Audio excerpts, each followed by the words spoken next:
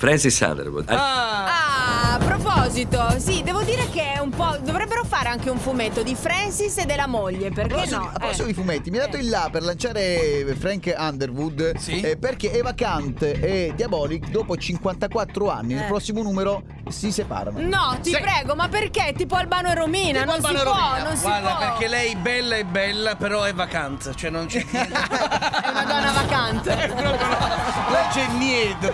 Mentre due che stanno insieme da ben 5 stagioni appunto sono Frank e Claire Underwood. E Claire Underwood, presidente degli Stati Uniti, e la sua moglie. Amante delle costolette, almeno nelle prime serie. Allora cosa ha fatto il nostro Cannizzaro? Ha chiamato le rosticcerie di tutta Italia ordinando le costolette con la voce di Frank Underwood alias Roberto Pedicini. Sentiamo! E sentiamo, dai, ti ha beccato. Eccolo, arriva!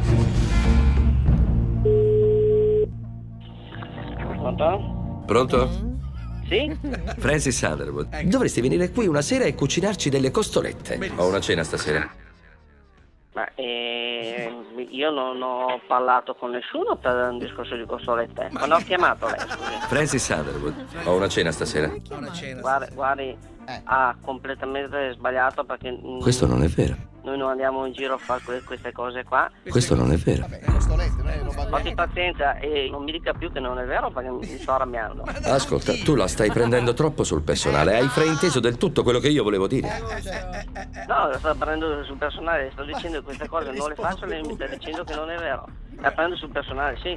Questa è la Casa Bianca. Un attimo solo. Prego. Così ha avuto paura, vedi? Troppo. Che cos'è questo inconveniente? Per chi è che lavori? Io sono il titolare, il papà del titolare. Francis Underwood. Un po' ubriaco. Underfood. Francis Underwood. Sì, Francis Underfood. Dovresti venire qui una sera e cucinarci delle costolette.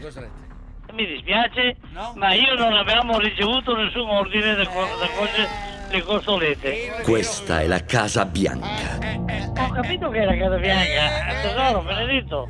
E so che farle al forno non sarà come usare l'affumicatore, ma so che le renderai lo stesso deliziose. Che ci vuole? Io vengo a cucinare al forno, dove? Ascolta, tu la stai prendendo troppo sul personale. Hai frainteso del tutto quello che io volevo dire. No, io non prendo niente sul personale, signore. Questa è la Casa Bianca. Va bene, la Casa Bianca di Trump. Tu devi chiamarmi signor Presidente. Signor Presidente, lei mi deve chiamare signor per piacere. E smetta, signor Presidente. Che cosa hai detto? Guardi, signor Presidente, per me, sai, può andare anche da via il per me, ha capito? Questa è la Casa Bianca. Casa Bianca o non Casa Bianca? Questo è il mio numero e lei si informi meglio. Prima di rompere il È per quello che il mondo non va avanti con quelle teste di come lei. Presidente di miei